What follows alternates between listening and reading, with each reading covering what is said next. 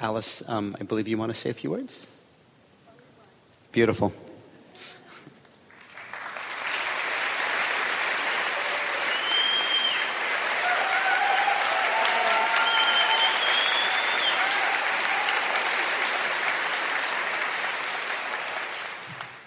I always promised myself that I would never come up on the stage and speak unless I had a farmer at my side. And so, Ron Finley, come on up here. Come on up here.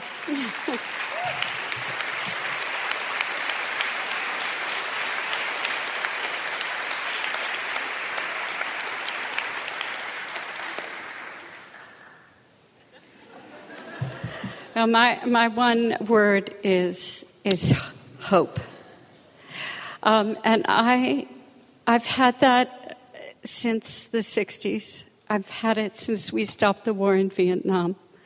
I just keep being nourished by the counterculture, the group of friends who I always knew would come to my restaurant if it tasted good, and they've been coming for 45 years. And there's a whole economy that we have established with the farmer. And we couldn't be what we were unless the farmer was who he or she is. And it's such an honor to be part of an event that is so harmonious in that place. And do you have a last word, Ron? Why everybody else get to practice and you just throw me up here on the stage?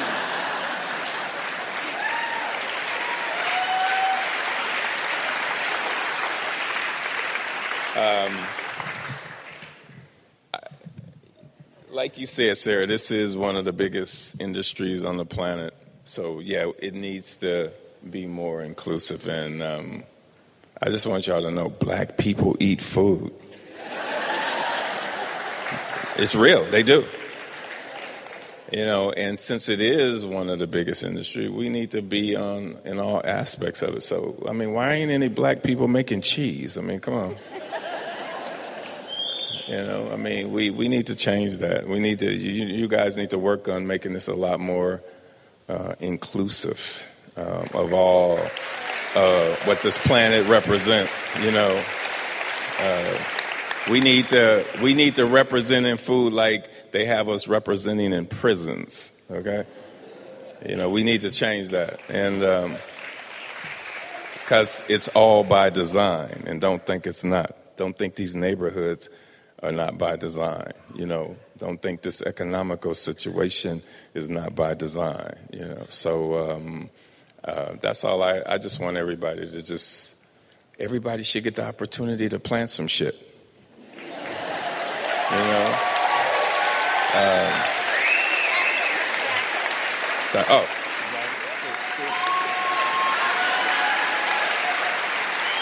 Because, I mean, you know, on the real, that's going to truly change the world. You know, when especially if we start with young kids and they get to see the alchemy of Mother Nature. They get to, you know, they get in this soil and they put this little teeny seed in the ground and all of a sudden it's a tree that can feed them. And then they realize it's not like we were told when we were kids, money don't grow on trees, go get a job.